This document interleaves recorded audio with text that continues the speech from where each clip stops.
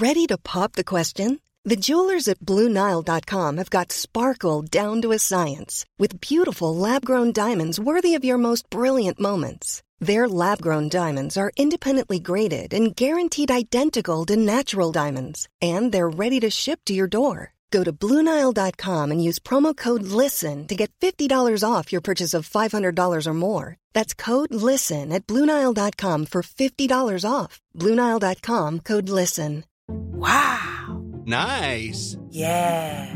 What you're hearing are the sounds of people everywhere putting on Bombas socks, underwear, and T-shirts made from absurdly soft materials that feel like plush clouds.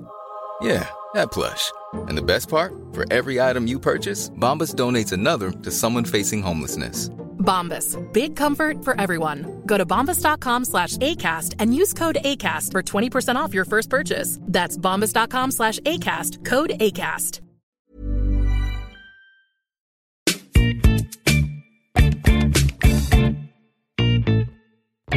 Hello and welcome to Jokes with Mark Simmons. That's me, the podcast where I chat to another comedian about bits and bobs, routines, gags, stories, surreal quips, and impressions, maybe. I don't know, I'm just trying to think of different sorts of comedy. Joel, you can talk. Hello. You were ticking the boxes as I was listing. I don't speak until you say my name. Oh, really? Was that a bit awkward at the beginning? Might be. How's it going? Very well. How are you? Excellent. Last week we had the Noise Next Door improv troupe. Hope you all enjoyed that one. We've had some feedback, a little bit online feedback on the old Twitter. Comedian Philip Simon tweeted in. Mm-hmm. Very witty tweet. It's a very good one. It's a good one. I liked it. He said, I've just been listening to Jokes with Mark podcast, and anyone who doesn't like Lauren Patterson's excellent Bridges joke is prejudiced. That is good. That is good. That is good. And because of that, I'm going to invite him on the podcast. The live podcast in Edinburgh, he's going to be a guest on there. Exclusively bakery-based jokes. Yes. And that's a good point, actually. Yeah, we didn't mention it last week, but yeah, I'm doing live this podcast live in Edinburgh every day, 1:15. Wow. Yeah, I haven't worked out exactly how we're going to do it. I've got it in my head. I want 2 guests at once, just to change it a little bit. How many guests is that through the whole month? 48. Is that doable?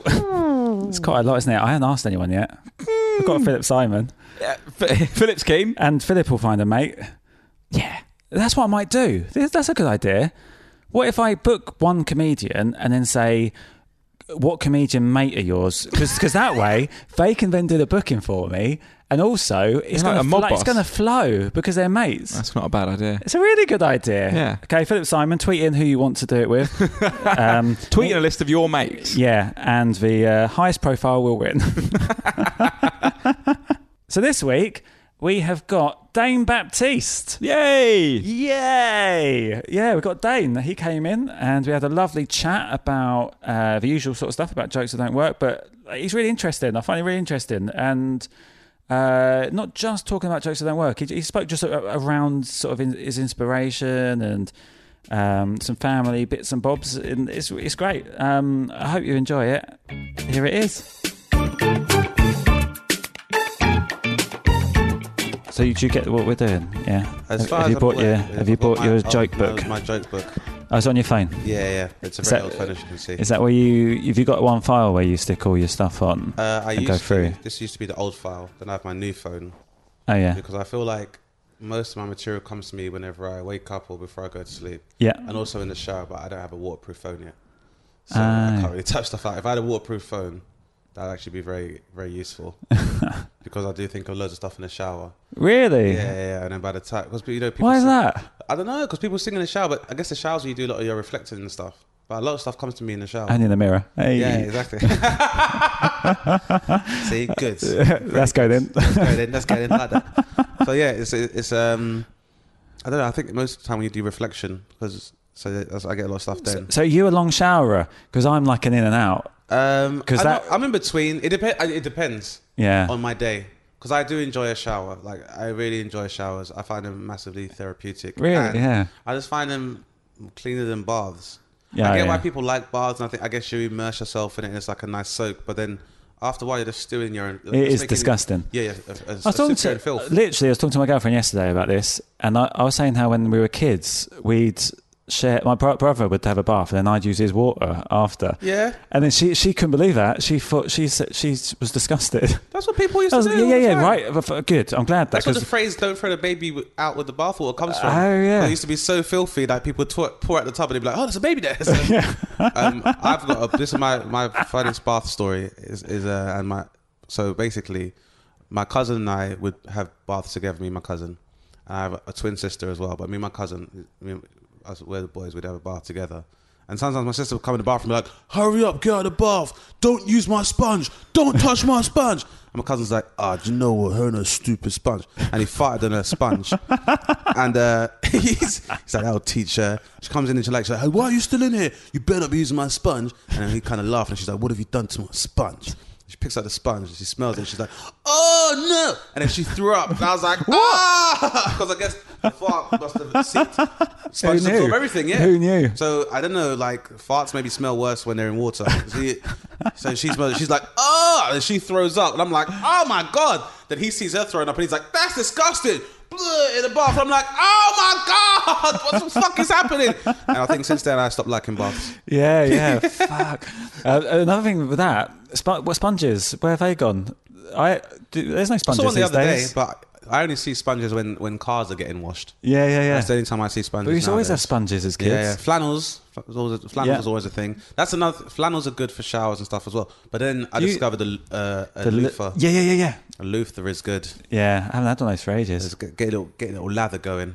Yeah, because you can save shower gel because you don't have to use much. Shower gel was revolutionary. But I've changed since then. I now use something called black soap, which is just like a soap has no it's like just an organic soap. Oh, right. So I used to get like eczema and stuff, so just to stop me getting blemishes. So showering's very important to me, as you can tell. Yeah, top beauty tips on today's podcast. It's a real thing I enjoy. We might be able to get Body Shop to sponsor this week's episode. It should be good. Yeah. You should. If not only for that, but also the fact that we want to celebrate entrepreneurial feminists like Anita Roddick. Yes. They were pioneers. That's why. Progressive podcast. Yeah, thanks. Not normally. So you brought it to the table. Don't worry, I'm going to bring it way back down. Well, you did. We went from farting, but then you brought it back from farting. That was it was like a gross out comedy. Like my sister's like, "Oh, you farted." Because like that's disgusting. And he's pukes in the bath. She's puked on the floor. I'm like, baths are ridiculous. This is disgusting. Did you ever try that on stage as a bit? No, because I feel like it's a bit too much. Then again, because I don't do loads of anecdotes maybe, but I always found that quite funny. That I should tell the story one day. Yeah. So maybe I'll try it, but I don't know because I think I know there are two people that wouldn't go for it. Yeah. There's two people that definitely wouldn't go for it. So. Do they come and watch? But maybe I'll try. They come and watch sometimes. Well, my cousin does. My twin sister not so much. But yeah, maybe I'll try that. But my twin sister, I feel like she already is planning a defamation case against me based on a few. You've done loads of material about? Not loads, but I feel like I did this sitcom and she didn't like how she was depicted. Really? And the fact that she wasn't consulted for source material. And by that I mean she just wanted money. So, so I wish I didn't give her. So this is the thing, because like I do jokes about girlfriend, and I had jokes for over the years with different girlfriends, but they all go in the same group of girlfriend jokes. So now when my girlfriend comes, she's like, whenever I talk about my girlfriend, all the audience members sort of start looking over at her. And like there's some about like my girlfriend's had a boob job and all this stuff. That's just made up. None of my girlfriends have ever had a boob job, but they just naturally assume. I know. I mean, yeah, it's fun to play. I think when you have a relationship and your partner's not necessarily aware of comedy, sometimes they will take stuff to heart. But then I remember I had a girlfriend came to watch me do a show in Birmingham and I was doing the Junglers. Yeah. And I was doing some material about strip clubs and she got really upset about it. And I was like, do you know what? If you really want to make my job harder in the Junglers, I don't know if it's going to work. I don't know if you noticed, we're in the Junglers. And then she came the next day and then she saw Junglers on a Saturday night. And she was like, I apologise. Yeah. Brilliant. She understands. It's weird. It's weird you say that because, like, so I sometimes write. So all my jokes are wordplay, and they're rarely actually about real things. And like, so I got a joke where it relies on a family member being dead, and granddad's a bit far removed because that would be the easier thing, but for the joke. And then so I was like, it would work best with dad, but my dad's not dead. And then I said to him the other day, do you mind if you're dead in one of my jokes? And he didn't like that too much, which I guess... That's why I take it so badly. I don't know if people think you're trying to speak it into existence or they think that it's some kind of fantasy. But I'm also quite superstitious, so I worry that if I say something... I get it. And then I feel like... but obviously that's nonsense, but if it did happen... But at the same time, you don't want to think, was that me? I hate stuff like that. Well, I've been doing a joke recently about a dinner lady that I planted, and I said I was going to dance on her grave when she's dead. And she's not dead yet, which is disappointing. So what did she do to you? Just a horrible bullying woman. Really? And I'm pretty sure she may have sucked Hitler's dick. Do you think so? Like before 1938. Yeah. Do you know when the Daily Mail were kind of liked him, and Lord Rossmere was like, yeah, this guy's got a point. He's all right. He's radical. And maybe he was doing an early, it's like during the Berlin Olympics, and he's doing campaigns and stuff. Yeah. I feel like at the after party, she would almost definitely sucked his dick. And she's still alive? And she's, of course, because she's drunk from the devil's cum.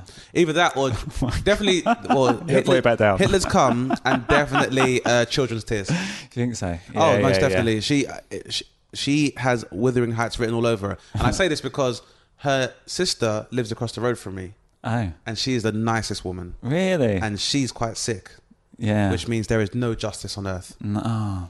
Unless you have a pentagram tattooed on your vagina like Miss Harris does, and you suck Hitler's dick in 1936, which almost definitely happened, Mark. I feel like you're really passionate about this. It definitely happened. And is this working? So this is a bit that we've released this podcast. This is flowing. Yeah, so it's flowing. And are you writing a new show at the moment? What's happening? I'm writing a new show. New show is called The Chocolate Chip.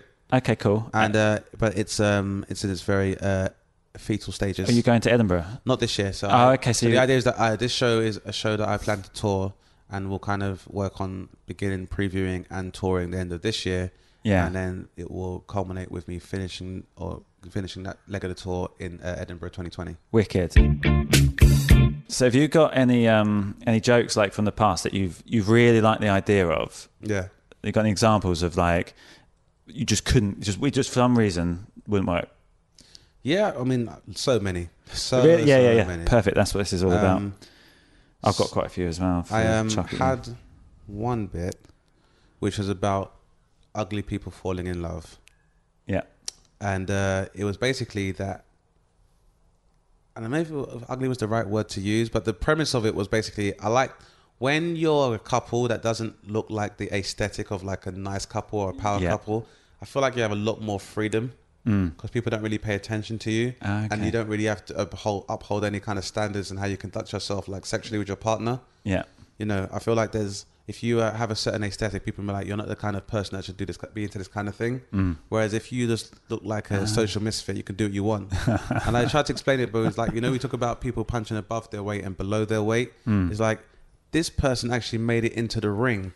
This is more Paralympic. Yeah. And I feel like that's where I lost them. Do you think? Do you think so? That's a good example. But then I think people think it's very shallow. Maybe because you're a good-looking guy. But that's also subjective, yeah. So maybe people it's like I'm punching down, maybe. Yeah, it probably is. Yeah. I find that, because they might think, he's an arsehole, sort of say. Yeah. Because any jokes, I've got jokes that technically the wording works, but if I'm an arsehole in the joke, they don't like it. Yeah. Because I don't have that stance. Maybe if the whole show was me, I am an arsehole. Yeah. But I've got one, I wrote one down here. This one. I've liked this for ages. I keep bringing it back and it never really works. I'm paranoid I'm being cheated on by one of my girlfriends.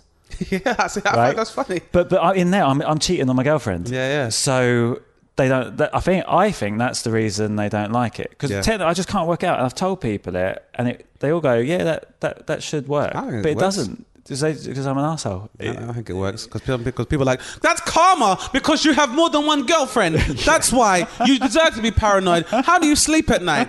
That's it. Yeah, people take it real seriously when it comes to relationships if they're going through something. Yeah. And everyone's been through that. Yeah, because I had a bit. I remember I was doing the Creek, and there was a girl with a boyfriend at the front, and I think I just have this bit when I had to be like, with role play, like she pretends she's a nurse and I pretend I'm interested in a long-term relationship. Oh, yeah. And it's just a throwaway. And she is absolutely fuming. Really? I know. And then I had this other bit I used to do about like, not when you've been in a relationship where you don't hate the person, you just hate being with them and just trying to find a way out without having to have the awkward conversation of breaking up. Yeah. And I'd be doing stuff like, do you imagine, like, let's say you're at a restaurant and then you went to go for a cigarette, then a limousine pulls up and wants you to join MI6, so you got to leave and get a new code name. Then I'd be free. Yeah. And then everyone's like, ha ha. She's just like, And I'm like, is everything okay? She's like, I'm just waiting for the jokes to start. Maybe you should grow up. My And I'm then, and then like her boyfriend was sitting next to, and it was crazy because he was like two-faced, because on the one side of his face that she could see, he wasn't laughing. On his side, he was like, and I was like, That happens so much. It's Like so they funny. laugh, look at who they're with, and then change their mind. yeah. And I think I think female comics suffer from that more than men do. Yeah. In that if a couple is there and a female comic is maybe talking about her sexual prowess, or like she might be like, hey, I'll give a great blowjob at something. And the guy will be like, that's a good joke. And then his girlfriend will go, oh, fucking really? And then he'll go, no, it's not. I can no longer enjoy this comic because if his partner is insecure. So yeah, she was like, I'm just waiting for the jokes to start and maybe we should grow up. That's a heckle. And I'm just like, yeah. And I was just like, the jokes have started. They probably, everyone else is laughing. Yeah, and I'm waiting for you to, See, that get is over your good, insecurity. because when she says that and the whole room are with you, perfect. Exactly. If she says that and the whole room hate you, there's no getting back from that. But the whole room don't hate me because, like I said, there is no real inclination that that girl exists, and it's all very much embellished, and very clearly they're going through something. Yeah. Which is not my fault. And I'm just like, well, why did you say something when I wrote it? Because you weren't there, which means I couldn't have written this to offend you. Exactly. So maybe you should be at a couples therapy session and not a comedy club. Yeah. And the thing is, because you're quite natural on stage, maybe that makes them think. I think that might be it as Because well. with me, for me, I'm like, it's so clear they're just jokes, separate jokes, doesn't matter. But yeah, because I think I could change that to like, my mate told me he was paranoid that he's being cheated on by one of his girlfriends. I don't know. I think stick to it. Do you think so? But Yeah. then if they don't laugh, I don't know. But But I think sometimes it's like I try and write whereby I can anticipate people might not like it. Yeah. And then sometimes, I guess it depends on the context you've already built, whereby you can follow it up with something else. Yeah. And be like, if they don't like it, you can be like, oh, she's speaking to you, Tez, too? Like, oh, you guys know her? It just sounds like that. Sounds like a bitch. That kind of thing. So you can always follow up. But I think it's funny. But I guess do you write many jokes where you like you won't do them, or you think they won't work because you're worried that too many people might be offended or might find it uncomfortable? Because it's such a horrible, like it's quite tough to know what people like and what they don't like. Because for me, it's always wordplay. Yeah. But I've got a joke where it's a fat joke, and I don't do it because it's just not, people don't like fat jokes anymore, and I don't feel that I don't really like doing them. But the wordplay is just I don't do fat jokes. I don't do jokes about fat people because they're lazy. Right? That's good. Like, I mean, it's a good joke, but it's like, but some people in the audience will just hear fat, and they'll be offended by that. I think that those aren't the people that you should try and engage with comedy anyway. No. Because like I said, they're not looking at a joke, they are waiting for trigger words. Yeah. And really the problem is more about how they've been conditioned to respond to trigger words. That's like a Pavlovian response rather than them actually listening to the joke. Because I was watching Anthony Jeselnik yesterday. Okay. And he has this bit where he says, I used to have a 2-year-old son, but he died. He died the same way that Eric Clapton's son died, for inspiration. Oh, Anthony Jeselnik. Yeah, Anthony Jeselnik. Yeah. For inspiration. Oh my God. Amazing misdirection. It's an amazing misdirection. So for me, but it's like, he's aware, and that's why I think sometimes you play it because you can just meander because you can see where people think you're going to go with it. And I think like that joke is, like I said, that's a good joke on wordplay. And I also think that, there are actually, despite how outraged people are now, I think there are some, I guess what you refer to as fat people who themselves have a sense of humor. Yeah. And I feel like when it comes to like jokes which people might perceive as offensive or punching down, I think it's all about context in terms of the fact that I think it's absolutely fine, because really a joke about fat people is not really a joke about fat people. It's more about body type, which means by that same token, if I was to make an observation about a bigger person, then I can do that as long as it's like, well, I'm also aware that I'm quite lanky and I have a big head. So Okay, yeah. I think with any kind of joke, as long as you're prepared to laugh at yourself, that's why self-deprecation is so effective, because it's all a part of self-awareness. And I think I've got a big head as well. Yeah. So do you have trouble getting hats? Yeah. No, I really struggle to I really do. I don't even wear baseball me. hats, really. No. Yeah, I'm more of a beanie person. Yeah, I need a bit of stretch. Bit of stretch. Yeah, get them over the ears. Get them over the ears. So and also in almost every relationship, my affectionate name is usually Big Head or Fat Head. Is it? Yeah. Fat Head. So yeah, Fat Head. So it's something I'm comfortable with. But Vanity Jeselnik, so that actually fits really well, because when I said if my whole act was me being an arsehole, maybe they'd buy into it fine, and that is his act. There's context, yeah. Was it his new special, or were you watching his old special? I was watching Thoughts and Prayers yesterday, but I watched his new special the day before. Yeah, you know what? That new special is one of the best shows for joke writing I've seen in years. So completely the agree. misdirection. Completely He's agree. the best at misdirection. Completely agree. But the trouble is, I watched that last night, and I always think of jokes when I'm lying in bed, and it just inspired me. And every joke I thought of was dark as fuck, really dark. And I wrote them down, but I can't get away with these. It's an inspiration because it's good that it opens up those darker recesses of your mind. Yeah. And I find if they work and they're funny, I think as long as you are self-referential and you know that it's dark and you know that it's fucked, then I don't think it's a problem, because it's almost a weird thing where I have found just industrially, most of the people who come across as like very acerbic or like the caustic idealists, normally the nicer people. Yeah. Because rather than repressing it and having it manifest in some other dark way, they're just saying fucked up shit on stage. Yeah. It seems to be just a weird thing. I've even with some colleagues in comedy, whereby people that are who reference sex the most are the most, I suppose, prudish, but they don't have the sexual experience you think they would. Yeah, 100%. So it's I find quite strange. I find the guys who are maybe come across as quite arrogant or cocky are the most insecure. Yeah. And I found the guys that come across as the most beta and like, I didn't even know I had a penis, are normally the fucking poon hounds. Yeah. So it's a really weird thing how it works. This is why I never talk about having a large penis. Me either. So what other stuff you got?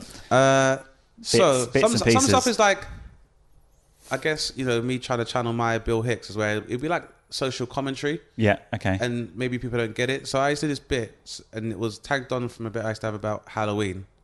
And the fact that, as a black guy, there's not a lot of Halloween options. And also, like, I was saying, I don't really like Halloween anymore because no one seems to give a shit. Like, Halloween I thought was about, like, the occult and horror. Not the case anymore. No. Like, there's people running around and, like, so now girls will run around in Victoria's Secret and be like, I work in burlesque, but I died. And it's like, that's not Halloween. You can't just pour cornstarch over your breasts and then be like, it's Halloween. Like, no. You just want Instagram photos. Yeah, you're dressed for an Ann Summers party, but you've just put red dye on yourself and been like, I was a whore, but I died. That's not Halloween. Dressing up like Harley Quinn is not Halloween. Even guys dressed up in suits, like, no, that's a fucking stag do. Yeah. But then I would go on and be like, So would that work? That would work. But then really I would want to be like, what I find quite scary more than what I see in Halloween is more the fact that Halloween is essentially a celebration of how effective Hollywood merchandising is. And everyone would be like, huh? No, but okay, we're not ready to have the blue pill just yet.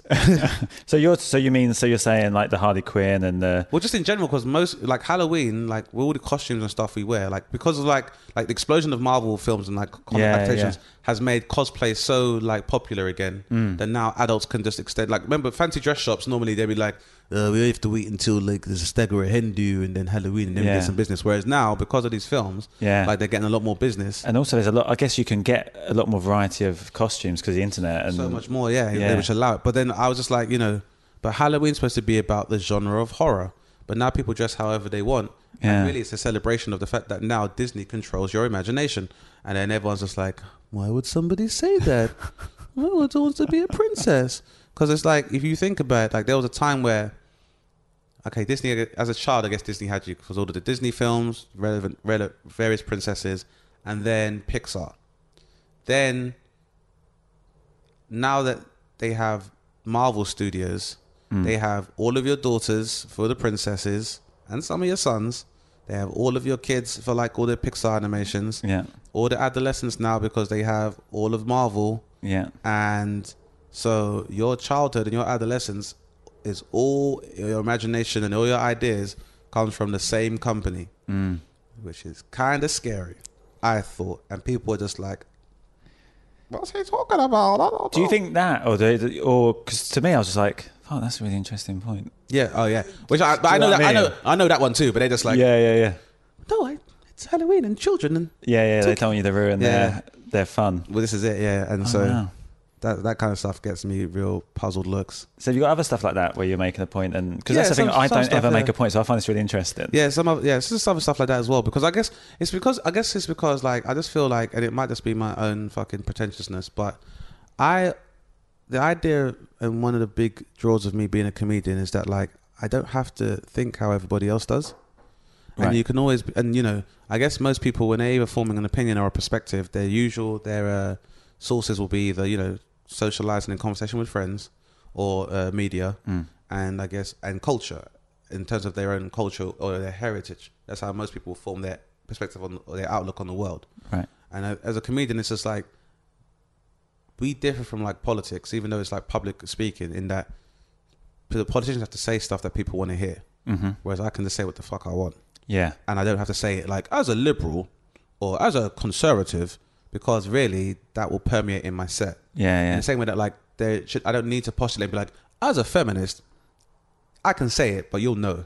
Yeah. If you're paying attention to what I'm saying, you'll know if I'm Exactly, a feminist or not. yeah. So I don't need to say you'll know about my leanings and stuff. But that's what you're supposed to glean from conversation anyway with people. So that's a good thing. So If you're saying, so in the bit, if you're saying something that other, like your own opinion that maybe other people don't have never thought of, or that, so so the skill is then putting it across in a way for them to like get on board. Get on so board. like, it's like Bill Burr. Bill Burr will have like really ideas that people will be like, oh, I don't know about that, but he always has a logic, some sort of logic, to get his point across. That shows his own critical thought, and that's a big part of it. And that's I think that's a space I am aspiring to be like.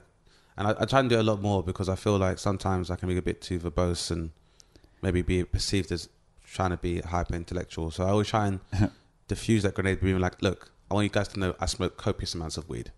I don't know what I'm talking about. And I fart in sponges. Yeah, and I had to watch my cousin fart in a sponge. And I once went to school in my slippers. So I was like almost by the corner on the way, and I was like, I don't know what it is today, but the pavement is so comfortable. The council are doing a great job. I feel like I'm walking on clouds. Well done. Then I looked down, I was like, oh, for fuck's sake.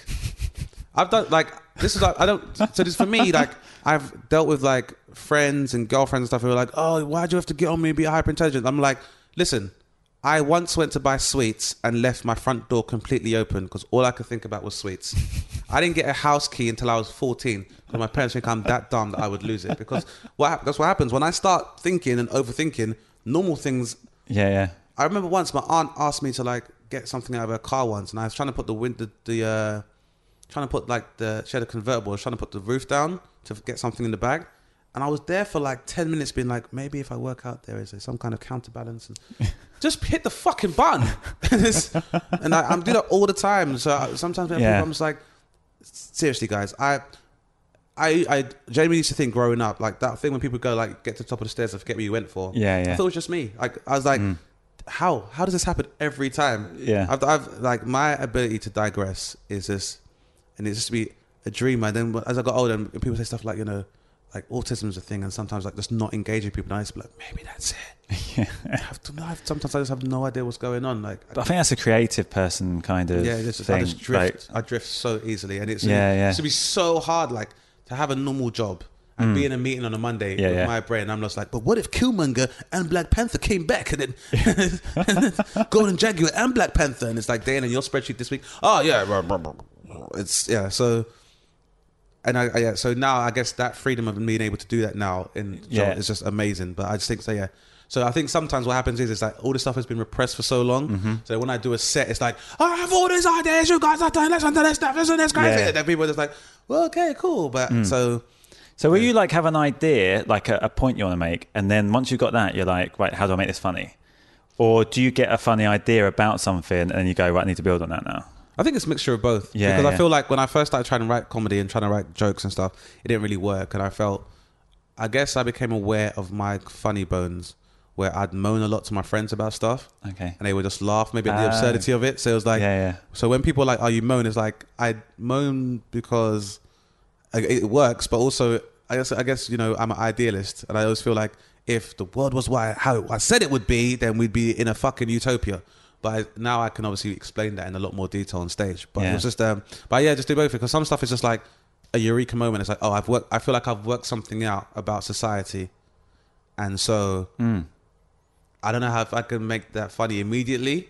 But then I can tack stuff on and make it so surreal that people don't even notice. Because that's great as well, because if you've just spotted something like that, then there's more likely that that's going to be an original piece of material, because because it's a different angle of something. It's all your own idea, and it's just so far removed. And that's the thing, and that's why I always try and approach my material in that, like, everything is more of a projection of consciousness. I try not to think about stuff as a man or a straight man or a black man, because then I'm inhibiting myself from understanding other people, and also for them to see the parallels between what I'm talking about and them. So everything is try to keep it as cerebral as possible, which is why it probably sometimes feels like overthinking it, but it's just because I wouldn't want, like, you know, because I was even thinking yesterday, I remember when I was a kid, I used to have to kneel on my bed and like say my prayers before I went to sleep. Oh, I used to do that, yeah. But then I remember doing that, but then at the same time I remember me and my sister doing it, and my sister forgetting the lines, and I'd be like, Mum and God are watching you. What is wrong with you? It's ridiculous. But that kind of thing would happen to her. But it was just stuff like that. And then the stuff I used to pray for would have been all really selfish, rubbish, like just really. But you're a kid, so you would know any better, because you're even trying to understand the concept of prayer. It's like, am I making a wish? That is basically what. Isn't it? Without a cake? Okay. I'm trying. It sounds a bit crazy, but we'll give it a try. I haven't thought about that for 8. That's what I mean. So like weird. You forget about stuff like that, and it's like, why would I do that? But then I'll say something like that, but then I'd think, why do people even close their eyes and pray to an omnipotent, omnipresent being?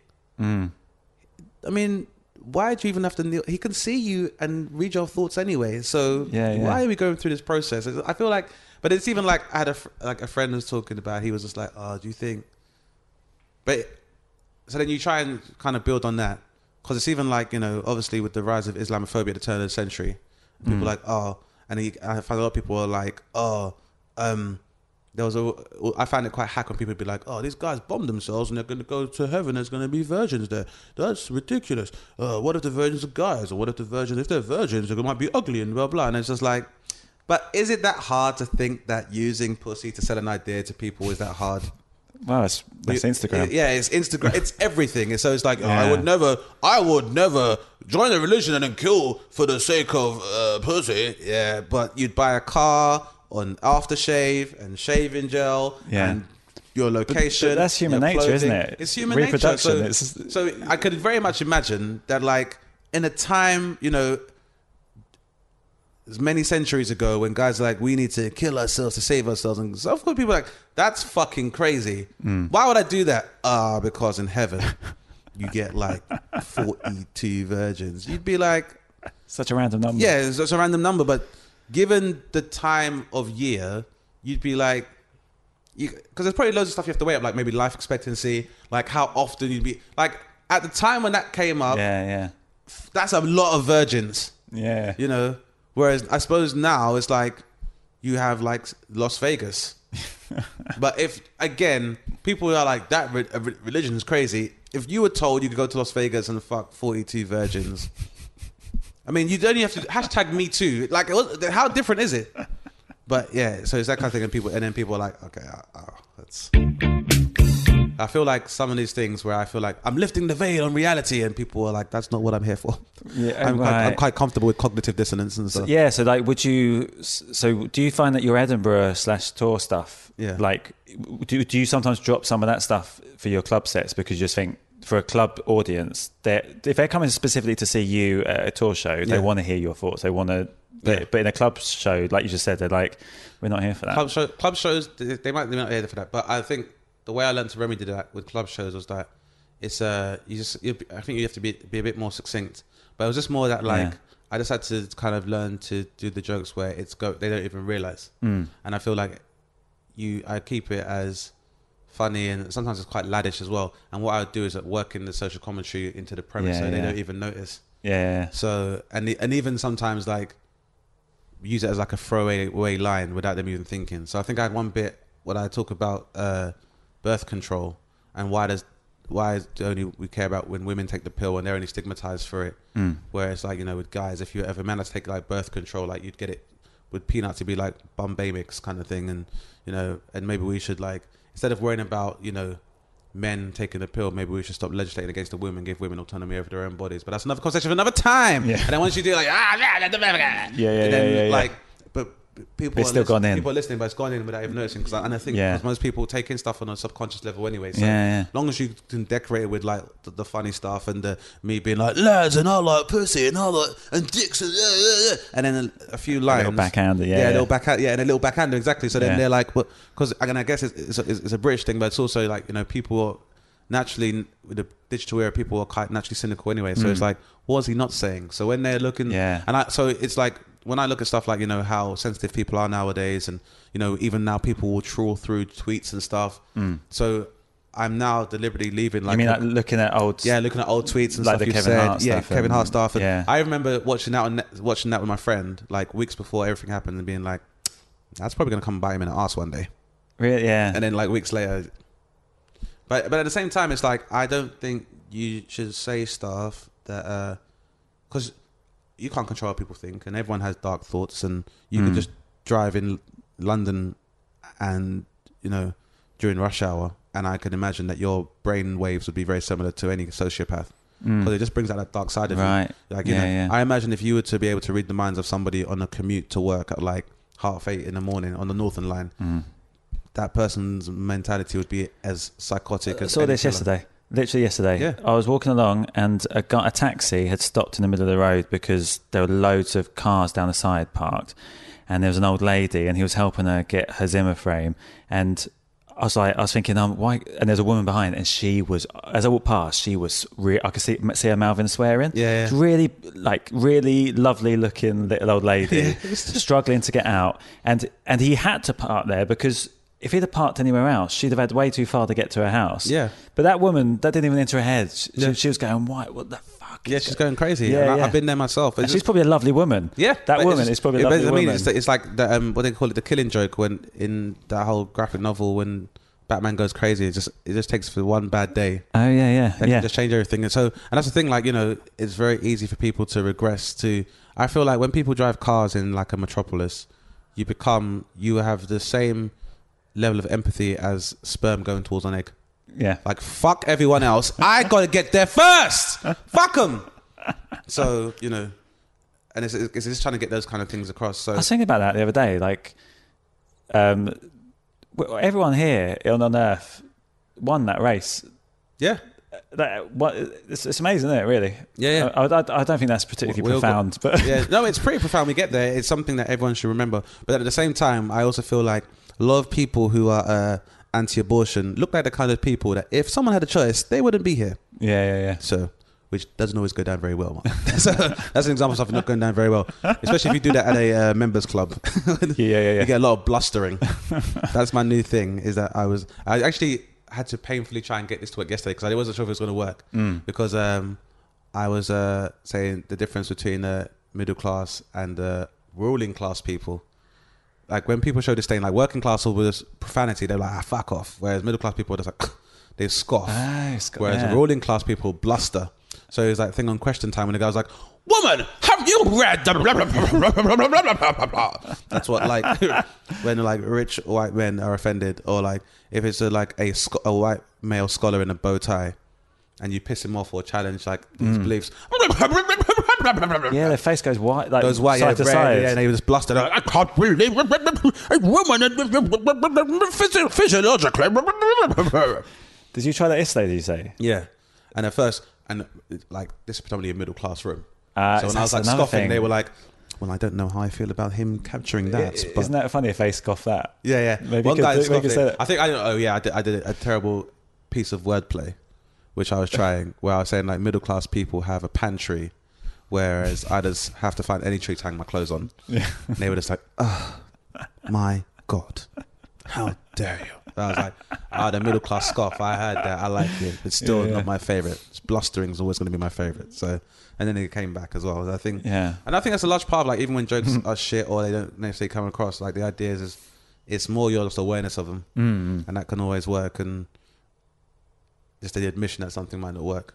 But I find from most of the stuff which clanks with me, it's more like like one of the things I'm most proud of, it works, but I'm not sure if I've got it across the way I want it to. Yeah, is the fact that at the end of my second Edinburgh show, like my first show I toured, there is a whole bit on Osama bin Laden, and the fact that his ransom was $1 million.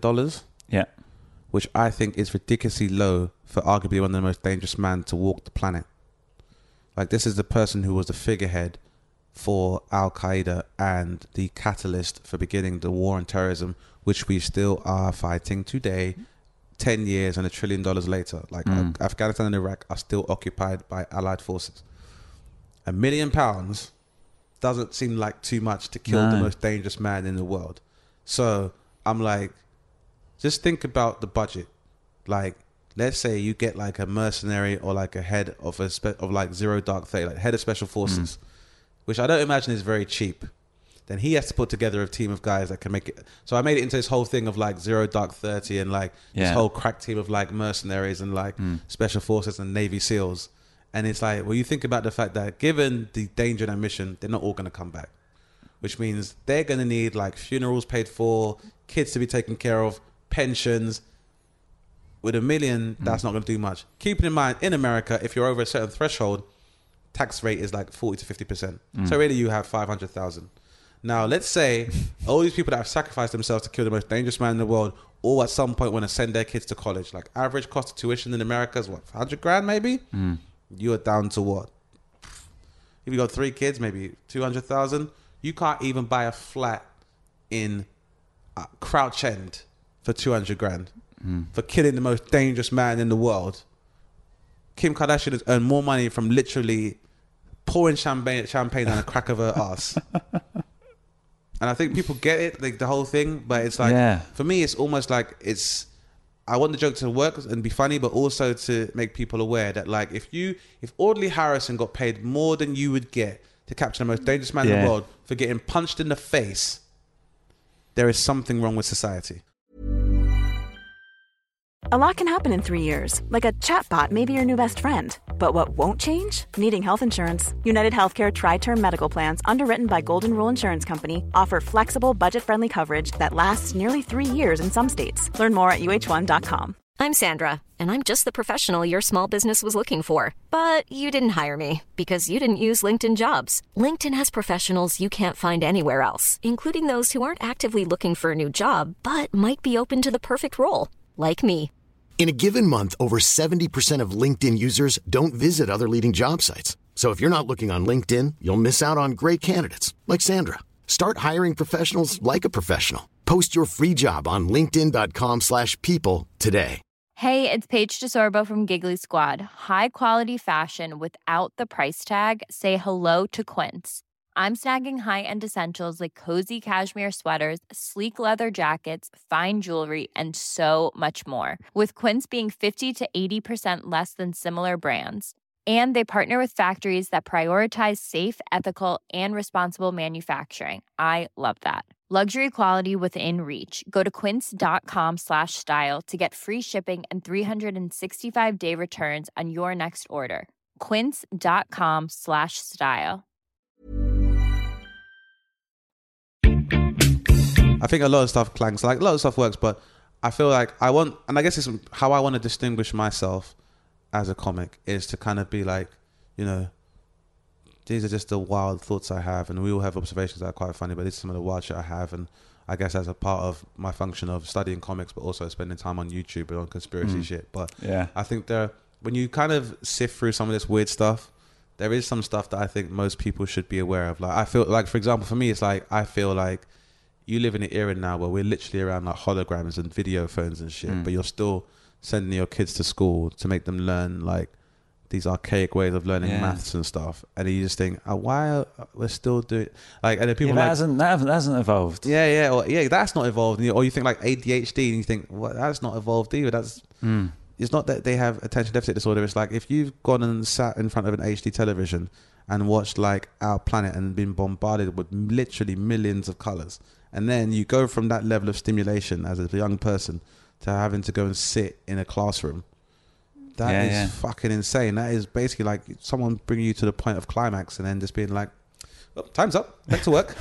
So, it's just it's insane. Like, and I feel like it can be quite difficult. But at the same time, I just feel like when you're crafting material, and I think it was any artist, I guess you have to kind of be aware that sometimes what you're trying to create is supposed to outlive you anyway. So I do think, oh, fuck it up. But at the same time, it's like, one day someone Simpsons is, for me, is one of the best sitcom ever. Yeah. And there's stuff that I used to watch in The Simpsons in the early 90s, which I enjoyed as a kid because it was just funny and watching an adult animation. As you've gone older and you start getting more references, maybe you watch more art house films and you take in more references. When you revisit it again and see those references, it makes more sense to you. So I guess it's like, some stuff, people might not get it now, but they may get it in a few years. But I just feel like, I've always been someone that loves comic books, and I've always been into like comic books and graphic novels, and seeing how it's a part of popular culture now is kind of great, and it's kind of validating when people do stuff like, oh, nerd, mom, you can't eat comic books, what are you doing? But at the same time, I feel like having one centralized studio control everything.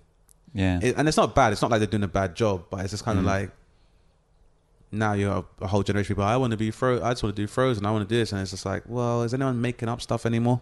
So how you just worry how good, especially because now kids, anything they want to indulge is at their fingertips. So it's a lot harder for them to take that time to maybe come up with their own ideas. So my nephews, I can't believe that they're in the world where they just know all this stuff's just there. It's abundant information. They're spoiled for it, but whereas knowledge, they don't share baths. Not anymore. Exactly. That is my nephew doesn't share baths either. He doesn't know what that's like. Be in the bath of your family filth and vomit, like so funny but so horrible at the same time. I reckon we should end on that, mate.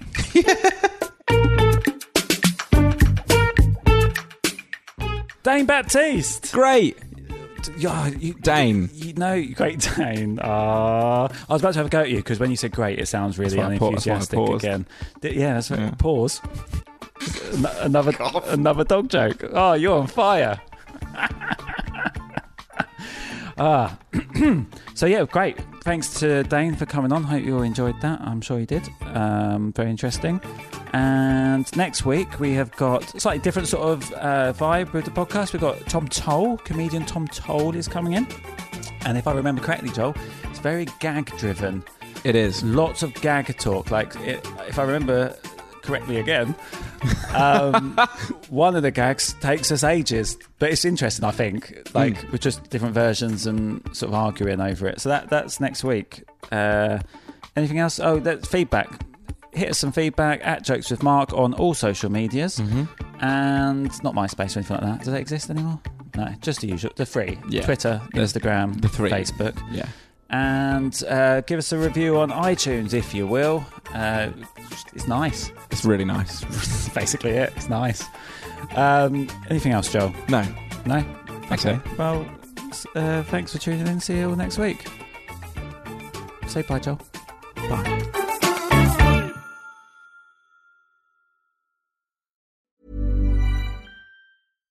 Hi, I'm Daniel, founder of Pretty Litter. Cats and cat owners deserve better than any old-fashioned litter. That's why I teamed up with scientists and veterinarians to create Pretty Litter. Its innovative crystal formula has superior odor control and weighs up to 80% less than clay litter.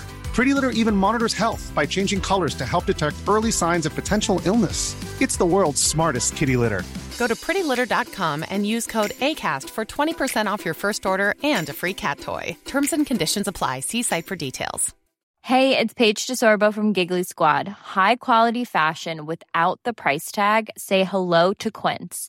I'm snagging high-end essentials like cozy cashmere sweaters, sleek leather jackets, fine jewelry, and so much more. With Quince being 50 to 80% less than similar brands. And they partner with factories that prioritize safe, ethical, and responsible manufacturing. I love that. Luxury quality within reach. Go to quince.com/style to get free shipping and 365-day returns on your next order. Quince.com/style. Hey, it's Paige DeSorbo from Giggly Squad. High quality fashion without the price tag. Say hello to Quince. I'm snagging high-end essentials like cozy cashmere sweaters, sleek leather jackets, fine jewelry, and so much more. With Quince being 50 to 80% less than similar brands. And they partner with factories that prioritize safe, ethical, and responsible manufacturing. I love that. Luxury quality within reach. Go to quince.com/style to get free shipping and 365-day returns on your next order. Quince.com/style.